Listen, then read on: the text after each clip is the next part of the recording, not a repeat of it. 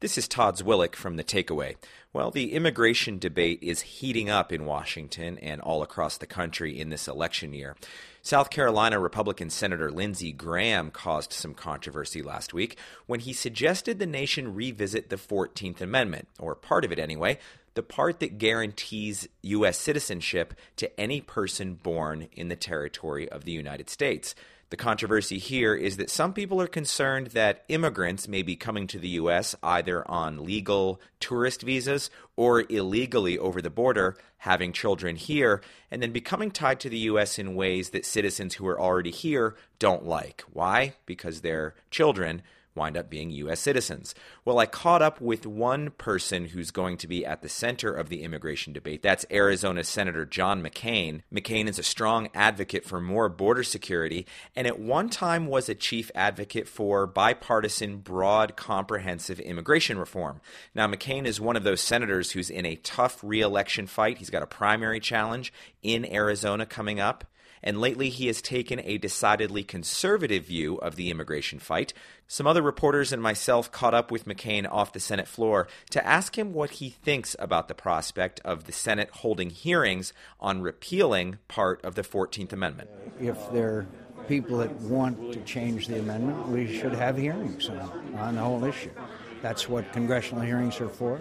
And the amending the Constitution is a very long and arduous, intentionally long and arduous process. Is there any other standard of citizenship besides being born here? That's why you have hearings. The issue just came up, and if senators want to have hearings on it, we should have hearings on it. But I don't. That's all. My understanding is there's never been a hearing on it since like the 1800s or something.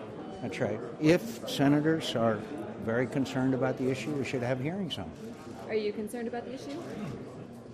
Oh, I think it's come up a lot. A number of my constituents are concerned about it. They bring it up in the town hall meetings. Yeah.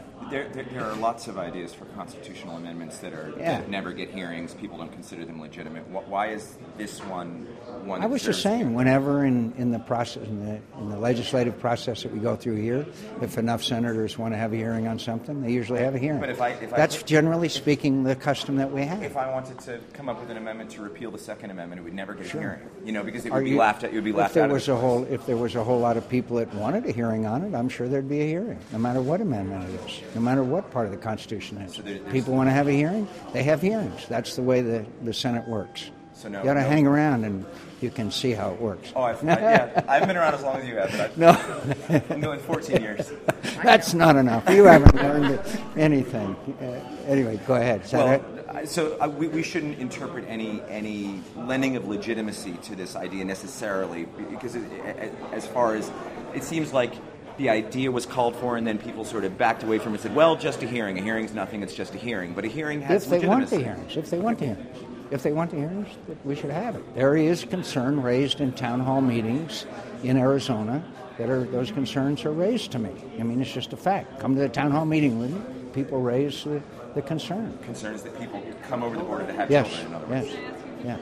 At Radiolab, we love nothing more than nerding out about science, neuroscience, chemistry. But we do also like to get into other kinds of stories. Stories about policing or politics, country music, hockey, sex, of bugs.